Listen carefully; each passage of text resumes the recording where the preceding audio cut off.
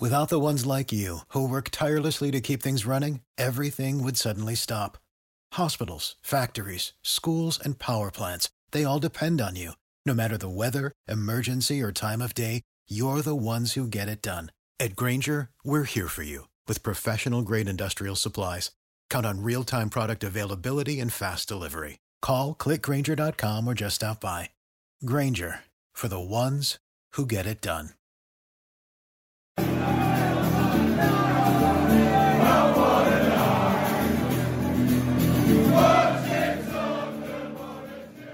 Hello everyone and welcome to Oh What a Night, off the back of a beautiful special evening at Turf Moor.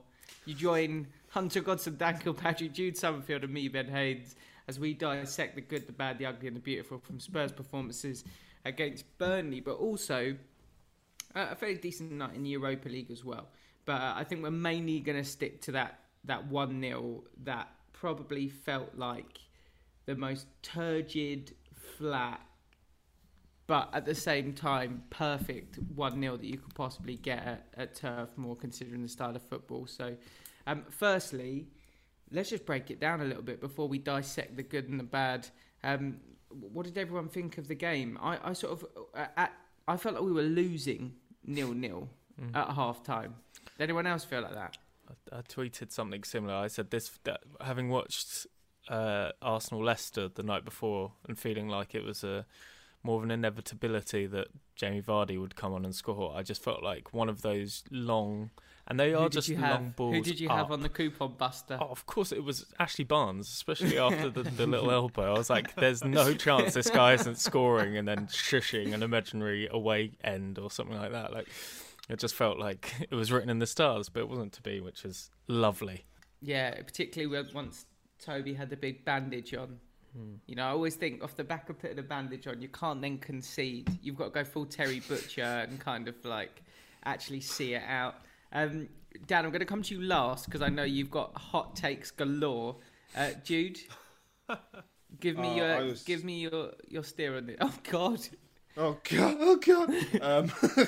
I was just a bit of a wreck for the second half. I had to race home from I was at Brighton, West Brom, which was another terrible game yesterday.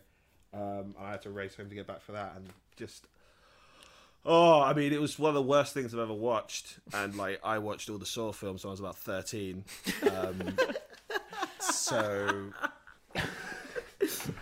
it was right up there. But then it went downhill after Saw 1, didn't it? It really did, yeah. Let's not get into that. That was a weird phase. Let's go past that. That's a different podcast. Yeah, that's a different podcast, yeah.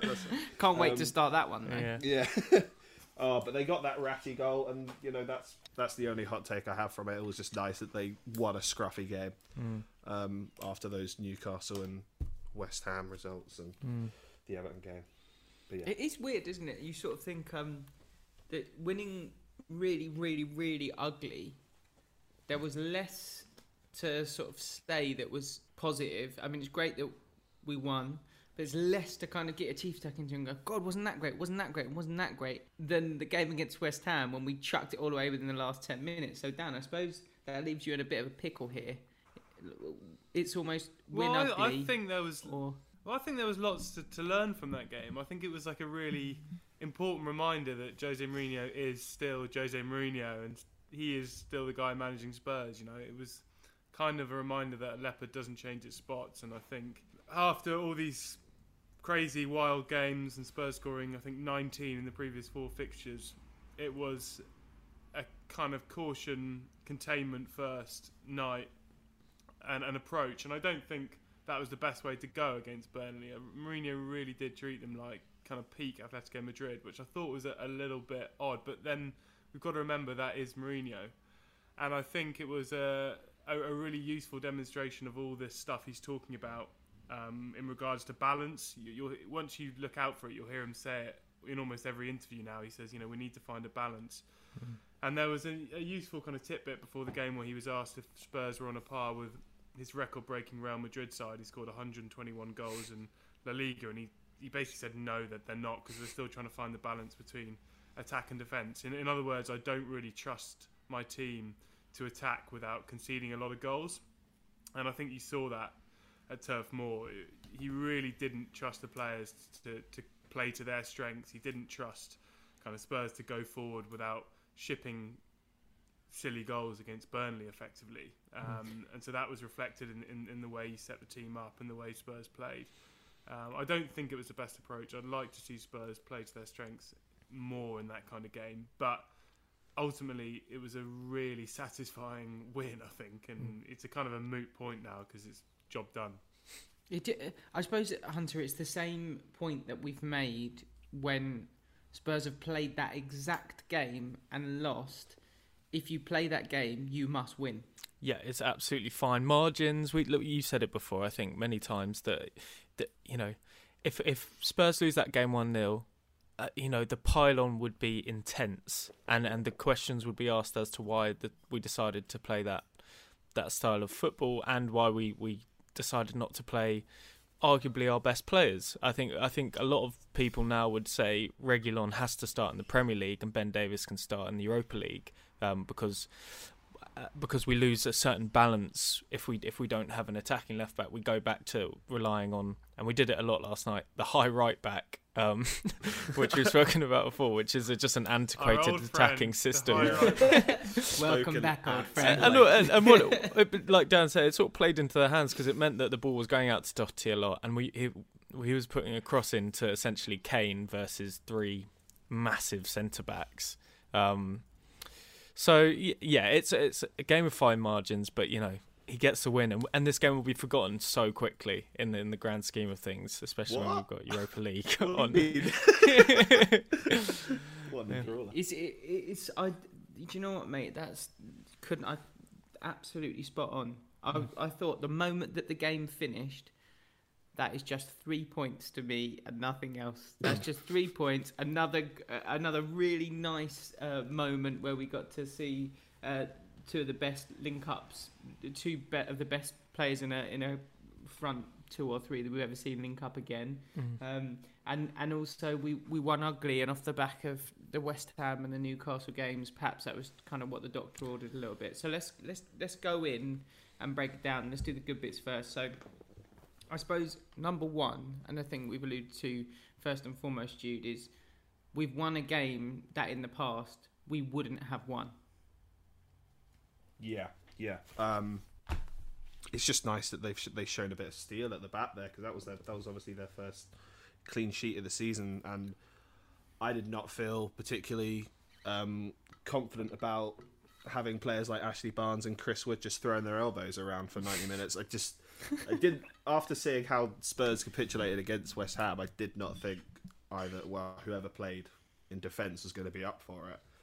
But bloody hell, Toby was brilliant, and yeah, he was very good. Yeah, second game in a row they've had someone all bandaged up and Terry butchered, so to speak. But yeah, I mean, they missed his face though, didn't they, Jude? They missed the cut. Yeah, they did just the cut. It just kept bleeding. Yeah, it was really strange. I didn't get that. So. Just throwing that bandage around everywhere. It was literally everywhere but the cut. Yeah, it was great. Did you notice, Jude, that when Spurs... So if we had an attack and we went forward, or we had a corner and we went forward, if Burnley cleared it, the entire team reset before we tried to play football again. So we literally... It would go back to Alderweireld at the back, or Eric Dyer, who'd be the furthest player back, perhaps. And instead of them looking to ping the ball again, they'd wait for everyone to reset and for Højbjerg to get back into DM position before they started really, really slow, methodical possession. Did you see that? Yeah, that's quite a containment strategy, though, isn't it? I mean, it's just setting yourself up so you don't do anything particularly stupid, I'd imagine, which is what Spurs have done recently. Yeah, there was room for the central midfielders to be more ambitious in where they picked the ball up, but. I think that the game plan was to exist without conceding for long periods, and then try and push on in the last sort of 15 and 20 minutes. And then when we got the goal, it became because, I mean, Burnley's game plan didn't change for 90 minutes. It was high long balls up to and play off the front two, which fine, it works for them. They wanted corners, they looked dangerous from corners, they wanted free kicks, which one positive, we didn't give them any. We barely gave away any silly free kicks around, those areas on the touchline where we've been giving away free kicks at the moment. So yeah, I don't think we can be too critical because of the win. But like you said, Haynes, if it was the other way, you never know. I think the good thing for me is just that Son and Kane are now so good. Mourinho can just play like that and rely on them to pull a rabbit out of the hat. They are so good that I think that was a huge part of his game plan. Just contain and hope they do something special. And it really wasn't looking like they would, but they did. And it was all about the quality of that header from Kane. It wasn't a great corner from Lamela at all, really. And then the sharpness of Son at the back post. And I think they are just two of the best forwards in the world. And Mourinho can kind of set up like that, not create anything all night, at all. But then still rely on them to pop up and get the 3 points. So, they're just so great right now. And it's such one small asterisk though, Dan. In the team. Your man Ndombele did create a really nice chance, and I actually thought low key he was sort of one of the few players that was managing to make that forward surge, and we saw a bit of an injection of pace from him yesterday. It looks like his fitness just keeps getting better and better. He looked he was good, and everyone was talking pre-match about the kind of full circle redemption story, because Burnley was definitely his lowest point last season, wasn't it, when he was hooked at half time and then criticised by Mourinho afterwards. And I think in the first minute he earned a yellow card with a quite a cute nutmeg, and I thought this could be a really great night for him. It wasn't quite as dazzling as it threatened to be, but yeah, he's obviously a big positive at the moment, getting better with every game. He looked like he knew that he'd had a stinker at Burnley. That's what he looked like, a man who wanted. He was pressing quite hard up the pitch, which I don't think I've seen him do that often. He was the furthest forward at times, pushing right onto the defenders, and that through ball to Son is why you keep a player like him on the pitch. It was perfectly weighted. Son took one too many touches. I'd say he needed to sort of hit one earlier, but I'm still so keen to see him and Lo Celso in a game like that with Højbjerg behind them, because I genuinely think they can pull teams apart playing together. I think we're getting into interesting Dembele territory as well with Ndombele already, over kind of whether he should play deep or a bit more advanced. And that was always the kind of question about Dembele. Do you want him beating those players in the final third, or do you want him kind of resisting the press and picking up the ball from the centre-backs? And obviously eventually Pochettino, after some flirtation with playing a bit further forward, settled on him being deep. And I think Mourinho's going through the same thing at the moment. He probably doesn't quite trust him in front of the back four, but I think that's where he should play. Picking up the balls from Dyer and Toby and just kind of wriggling out of these tight holes. And again, it feels like a kind of trust thing with Mourinho, that he still wants to play him a bit higher up the pitch, where he's a bit less of a risk. But I think ultimately he'll be so good, just kind of shielding next to Højbjerg, and sadly that would mean the end of Moussa Sissoko as a mainstay. But I think that's what Spurs should be doing. I think Højbjerg had quietly a very solid game again. Just I honestly, in games like that, I think I notice him more in just sort of breaking up, those balls that were knocked down from Wood and Barnes. I just know he just seemed to be there. Even if he wasn't winning the ball, he was on the shoulder. He's very good at getting his arm in front of the player. He's just an absolute nuisance, and he does it. He seems to have an engine that just doesn't quit, which is amazing. And last year we were asking Harry Winks to do that, and the truth is that's just not his game. And it's harsh to sort of go, Harry Winks could never do that. Well, it was never supposed to be his game, and I think Harry Winks is a victim of Spurs not knowing what system to play their central midfielders as for the last couple of years. But it's great to have Højbjerg in there now. There was a lovely passage on the right-hand side, towards the very end, I think, with Højbjerg, where he was just shoulder to shoulder with Tarkowski, and I was thinking he might get brushed off the ball here, because obviously Tarkowski's just a massive wedge of a centre back at the back. But he just kept bouncing him off and then just played it back, and it was just let's keep the ball for these last few minutes. That's a really good idea. He does that. He has that ability to take a ball at a really awkward height as well, and just get it back down on the floor, and just recycle possession, which is just such a relief in the middle of midfield, just siphon out some pressure. I do think it's interesting though, Dan, that you've got Ndombele as someone who would do the transition piece from deeper, because I actually thought when the commentator had a bit of a snipe at him when he had that shot where he'd beaten a player and sort of drifted onto the edge of the box and the shot was blocked, I really enjoyed that. I was like, a bit of drive there, and someone who's prepared to have a go. That was that did it for me, and I quite like the fact that you could have Højbjerg there and Lo Celso and Ndombele in front. But I suppose for you, it's more, can we get Lo Celso into those advanced positions and maybe Ndombele a little bit behind? Well, I don't think Lo Celso's at a 10 either, and I don't think you need one when you've got Kane in the team. I just think Ndombele's the guy you want wriggling out of those sort of tight holes in your own half, which is what Dembele was so good at. But then I also think we saw enough of Ndombele in the final third last season, kind of not least on his debut, I think, when he scored, to know that he can also be a threat going forward. But he can do both. That was always my big problem with Dembele. He, even though he was a deep midfielder, he nowhere near scored enough or assisted enough. He just wasn't at all decisive enough in the final third, and that was a problem with his game. And I think Pochettino was on record kind of saying he wished he'd got hold of him at 19 or whatever it was. So Ndombele can do both, but I think you want him a bit deeper, helping to break the press, but then you also want him contributing the final third. But yeah, it's going to be great when Lo Celso is kind of finally fit enough and they're trusted to play together. It does almost feel like one or the other at the moment, doesn't it? And it's almost seems like Mourinho's made a conscious choice. It's going to be, one or the other, perhaps because of their fitness, or perhaps he just doesn't see them as a kind of combination he can trust at the moment. Go on, Hunter, what were you going to say? No, I was just going to say I loved the even the 10-minute cameo with Lo Celso.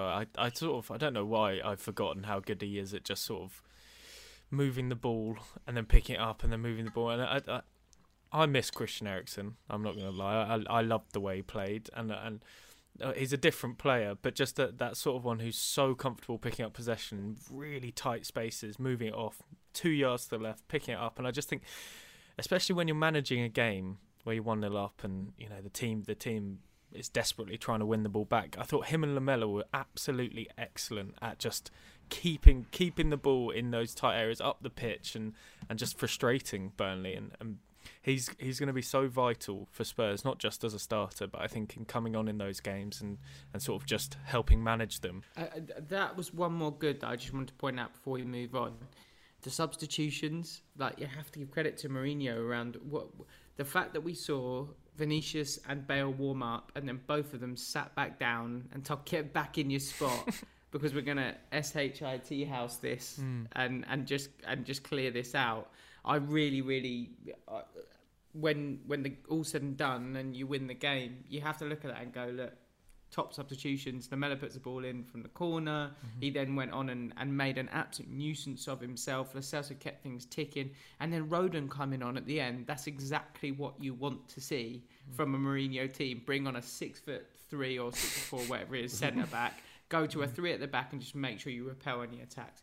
Let's go on to the bad bits. We've done a fair amount of formation. I do just want to say, honestly, I just don't like Burnley that much. They're just so annoying. Yeah, I mean that game. We've seen that game though, haven't we? I'll be honest, I don't watch Burnley that often for a reason that's now become. I mean, look, Sean Dyche I genuinely believe he's done an absolutely incredible job with what he has at his disposal, because it's basically like Dwight McNeil is a brilliant player, and then everyone else is just battling. And yeah, it's never a great watch, but that I think that's why it makes it quite sweet when you come away with a victory, knowing that we're in inverted brackets, we're soft-centred Tottenham, and we've managed to out-Burnley the Burnley, which was particularly sweet, I'd have to say. I also thought, just in terms of the the bad stuff from their side. Actually, maybe we'll do this for ugly. I thought their elbow was a bit grim. I didn't like. I think it was one of those ones that could go either way. But I don't know. I've done those before though, playing football before, and you never meet. I mean, I honestly think you jump with your elbows up, and sometimes I accidentally broke a guy's nose on Saturday. So maybe I'm just trying to. You broke a guy's nose. Well, on I Saturday, think so. he had to go off. He was streaming, and he had to cut up the top of his nose. But it was exactly one of those where I have no idea what happened, but. I've clearly before you said take this, you yeah, that was it. Right. Yeah. Do you know what the crazy thing was? We'd actually had mild handbags before, so it didn't look great from my part. But yeah, complete accident, and yeah, I don't know. I think everyone wants to make something out of everything now. I did enjoy Mourinho. I did enjoy Mourinho praising the referee. That was hilarious. And I mean, and deadpan. Yeah, so completely deadpan. Yeah. And the way he said, like, because you've got to be very fit to be a referee. You know, running lots of long balls, running back and forth. I was like, Jesus, this is incredible. Honestly, it was like scripted. It was like scripted stuff. Magnificent. But yeah, I'd like to say one of the bad things, and this is nowhere criticism, but I'm just not sure how Doherty is fitting in thus far. I'm not sure just his effectiveness yesterday, and he lost the ball in really dangerous areas, and I just sort of wondered, is it going to work for you in a back four? Because he's so used to playing in a 5 or a 3. I was just slightly concerned. Hunter, do you think because Reguilon's come in and been so good that it's almost shone a little bit of a light on the other 3?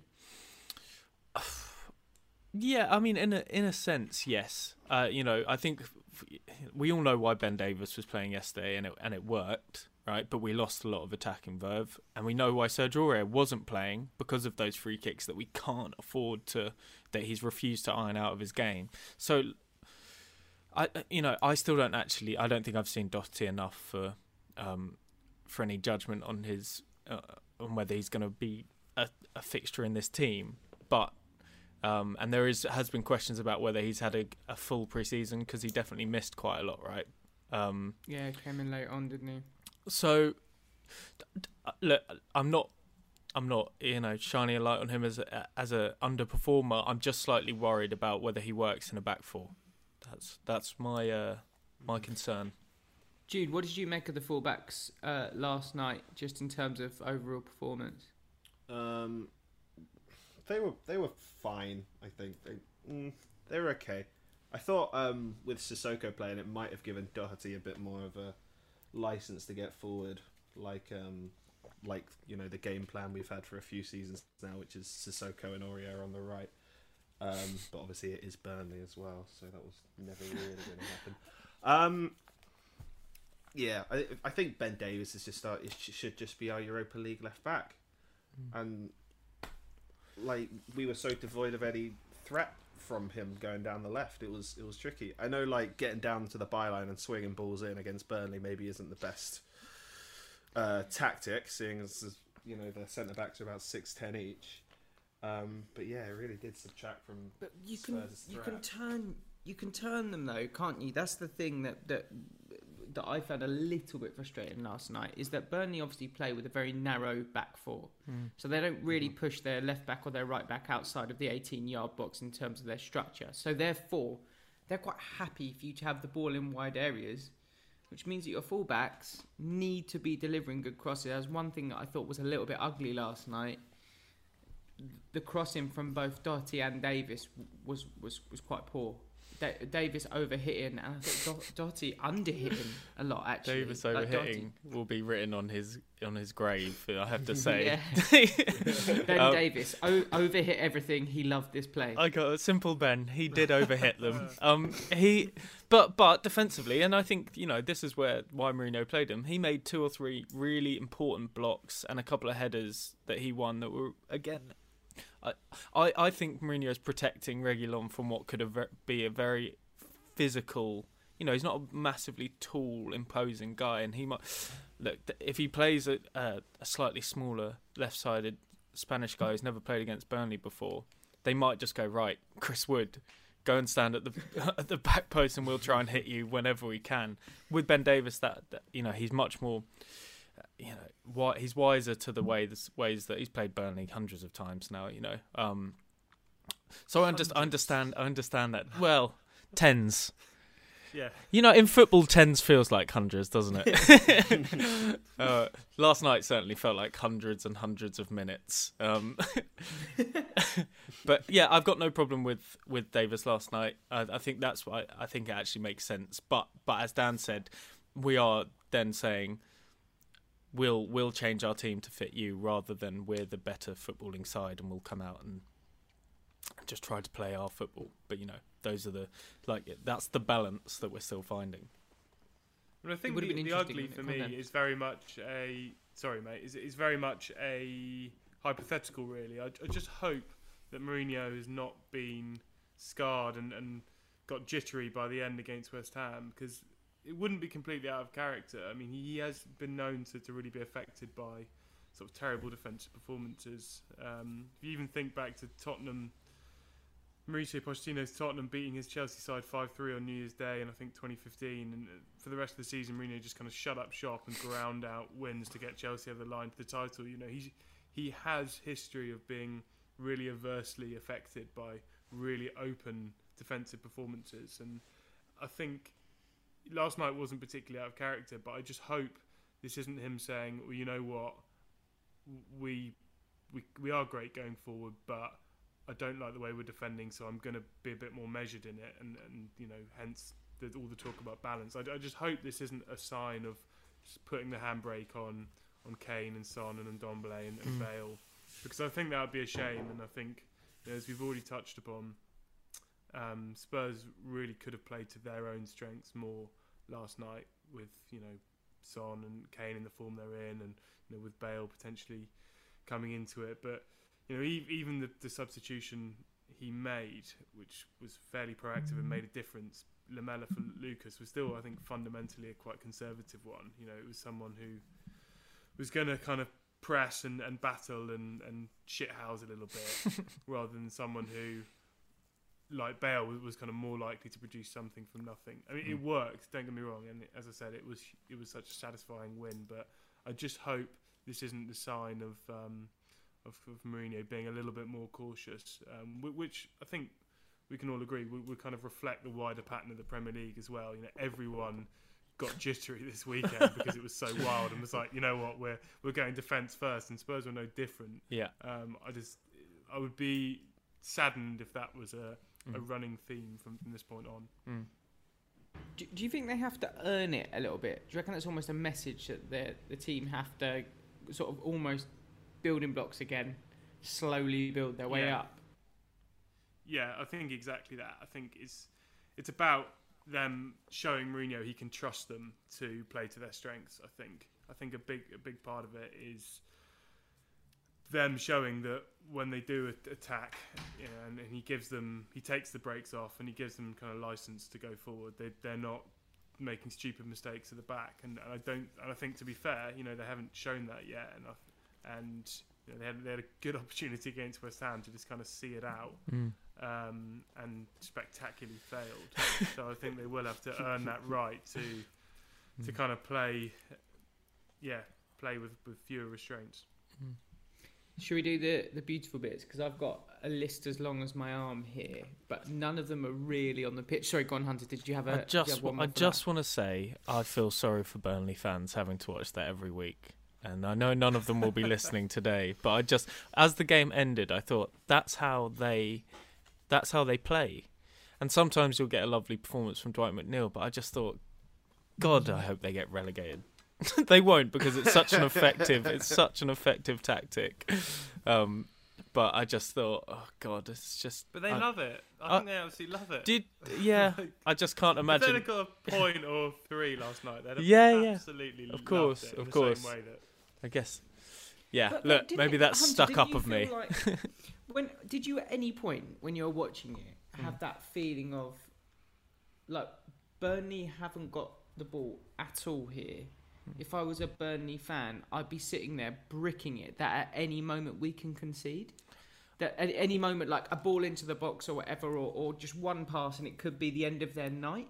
Probably Do you know not. what I mean? Less so last night because I just felt that they were so comfortable for large periods, and it just it was a non-event, wasn't it? Really, like you've all said, this weekend everyone sort of decided that they were going to stick the handbrake on goals and try and defend for the first time in 6 weeks, and it led to some pretty turgid games. Well, look, chuck this out there. Look, everyone else other than Liverpool in our immediate group dropped points.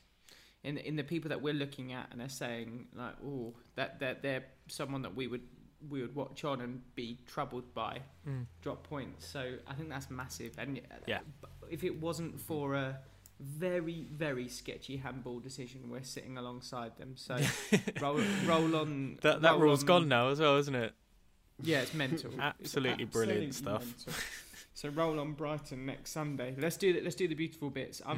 I've got loads, but I'll let you go first, Jude. Is there anything that you saw that really revved your engine? The little bit where you could see Sonny going, "Did you get the assist to Harry Kane?" Yeah. And I've written it in my notebook, and I've written it with a little heart next to it as well. just Some melted because, cold hearts. Just because that was the one thing that sort of made me feel warm, having spent the night at a freezing cold Amex and walking home and that as well. Just seeing those two play well together again, and the joy being so evident on Sonny's face was just lovely. In slow-mo as well, Yeah. just like eyes closed. Honestly, So that's my highlight of 2020. I have to say,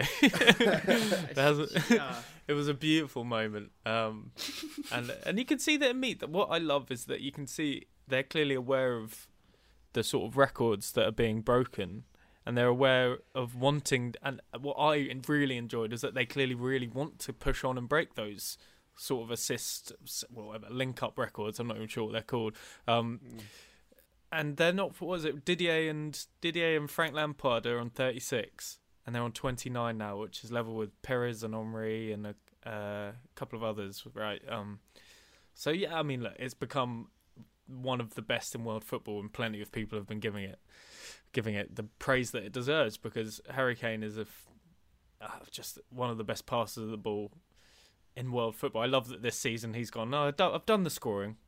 Now I'm going to become the best assist of this league, Scott, because Kevin De Bruyne is out injured. So, yeah, no, it was absolutely beautiful, and it felt, I have to say, it felt so good scoring a goal like that against Burnley, because they just almost scored a similar goal about a minute before. So, yeah, it was a beautiful feeling. Did you see that someone averaged out what Harry Kane's done over the first 6 games? He said if he carries on like that, he'll score 31 goals and get 50 assists this season.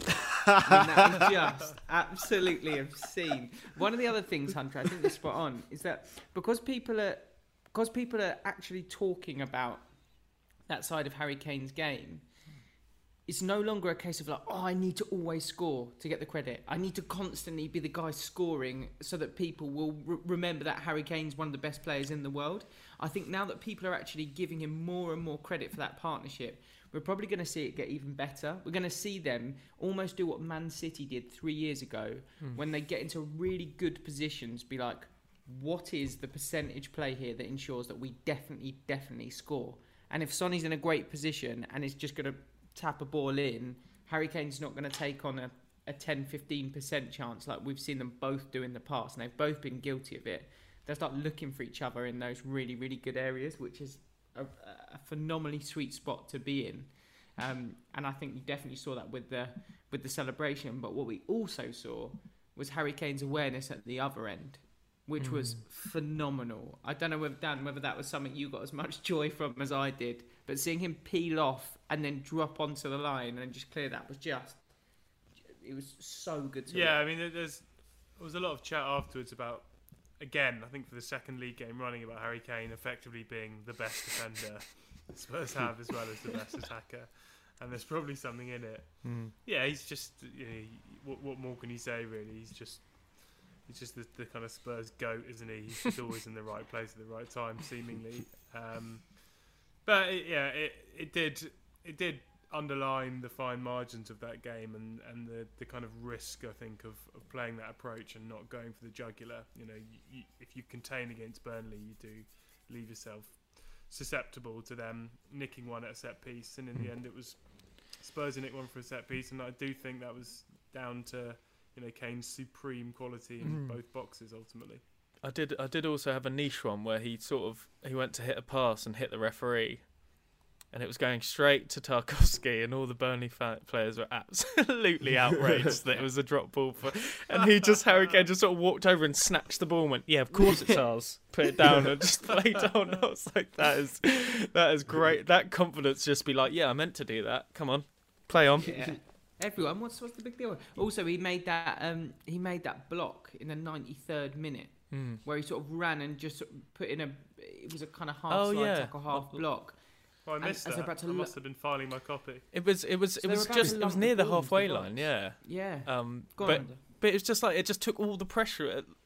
I think that was 10 seconds before the end of the game. They've got one more chance. They've pushed the centre backs up, and I think it's Lowton has a chance to lump it forward. And Kane out of nowhere does like a 30-yard sprint and then just dives full body in front of it and just hits him, goes off, and then that's full time. But that's what you need your striker to be doing. I love that we can rest him on Thursdays now if we need to, if we feel like we need to. It's such like and that's what you'll get from him. You get a Harry Kane that can run hard for 90 minutes and doesn't look leggy, and it doesn't. You know, it's always a bit awkward because you can't bring him off. You shouldn't bring him off, but we really should bring him off at times. And Vinicius allows that. And do you know what? While we're on this hype train, it's really annoying me that everyone keeps going like, Harry Kane's just slowed down so much. What are you talking about? Harry Kane is not slow. Like, he's not slow. Like, people sleep on his. I'm not saying he's electric. He's not Reguilon, but he's not slow. And I think people just have this assumption that because he's dropping into pockets that he's massively slowed down. I think Carragher and Neville both pointed it out yesterday. It's just not the case. Like, if you watch him on a counter-attack, he's still got the same amount of pace that he had before. He's got a decent switch of pace, and he's still got it just fine. Like, I could not be happier with him, and I think the fact that now you'll see Bale and Vinicius play on Thursday, and we don't have to worry about him, and he can just chill. I think it was the first time since 2018 that Harry Kane has sat on the bench. This was last week in the Europa League. He sat on the bench and been an unused substitute. I mean, what a dream. What a dream that is. One more beautiful that I wanted to chuck out to the mix. Ryan Mason tweeting about Eric Lamella's challenge, and then Eric Lamella at 3 a.m. retweeting it and saying, of course it was a perfect challenge. What a bloody legend. 3 a.m. and he continues, like, as if he hasn't trolled enough people with his performance in that game.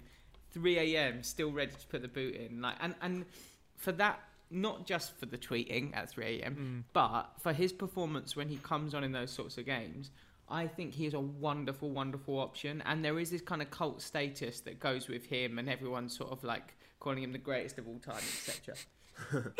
It's great to watch. He is still such an effective option in a game where you want a little bit of something different and someone who can close something out. A little bit of bite as well. Like that, it's annoying. Those players are annoying. It's not. It's, you know. It's, as long as the game's been going, there's been players like that who you bring on to just rile up the opposition and to just sort of. And he's so good on the ball that he has such a effective sort of way of playing in those final 10-15 minutes that you can sort of just go, all right, Eric, on you go, and just sort of run around. The tackle on Dwight McNeil is punchy, let's call it, and then stealing the water bottle from her physio. It's just like all of those moments. Get it in my vein. Exactly. It just it relaxes you as a fan. It's like, yeah, he's got this. Eric's got this. Rather, sadly though, I think all of those reasons that make him so effective when he comes on are probably all of the reasons that we don't want him to start. Yeah. Do you know what I mean? The fact that he comes on, slows things down and takes a lot of touches and kind of maybe gets into scraps and pickles and stuff. It's like, well, you don't really want that from minute 1. But minute 70 onwards, living the dream. Get in there, Eric. Was there any other bits that stuck out for people? I think seeing Reguilon as well saying "I love you" to Højbjerg on Twitter was quite nice. I'm quite enjoying this kind of camaraderie that everyone's clearly got together. Yeah, when Madrid won at the weekend, all I kept thinking was, oh no, sorry. This is brilliant. We need them to start winning because there's already noises that people aren't happy with Zidane. And I was like, no, you can't, because you can't have him back. He's ours now, and we need him. We need him to be fully coised by the end of the year for when Madrid, no doubt, come sniffing. Well, he seems to love it. Imagine if he just rejected going back. That would be a massive cult hero. That really would set him as cult hero status. Yeah, world class. Well, look, actually, more than anything, I think we'll end with the way that we started. 3 points. Glad we've got it on the board. Another 3 points. And hopefully now we can go into a couple of big games in the Europa League and then against Brighton on Sunday. Yeah. Just carrying that momentum. Thanks so much for joining us, everyone. Make sure you do follow everyone on Twitter and make sure that you subscribe to the pod if you haven't already. Leave us a review, would be very much appreciated. 4 stars plus only, no messing around. Let's not, think about us like a nice here. Uber driver. Exactly. Compliments on the chat. Yeah, exactly. Great chat. And make sure you join us next week when we'll be breaking down the Europa League and the Brighton game. So we'll see you all then.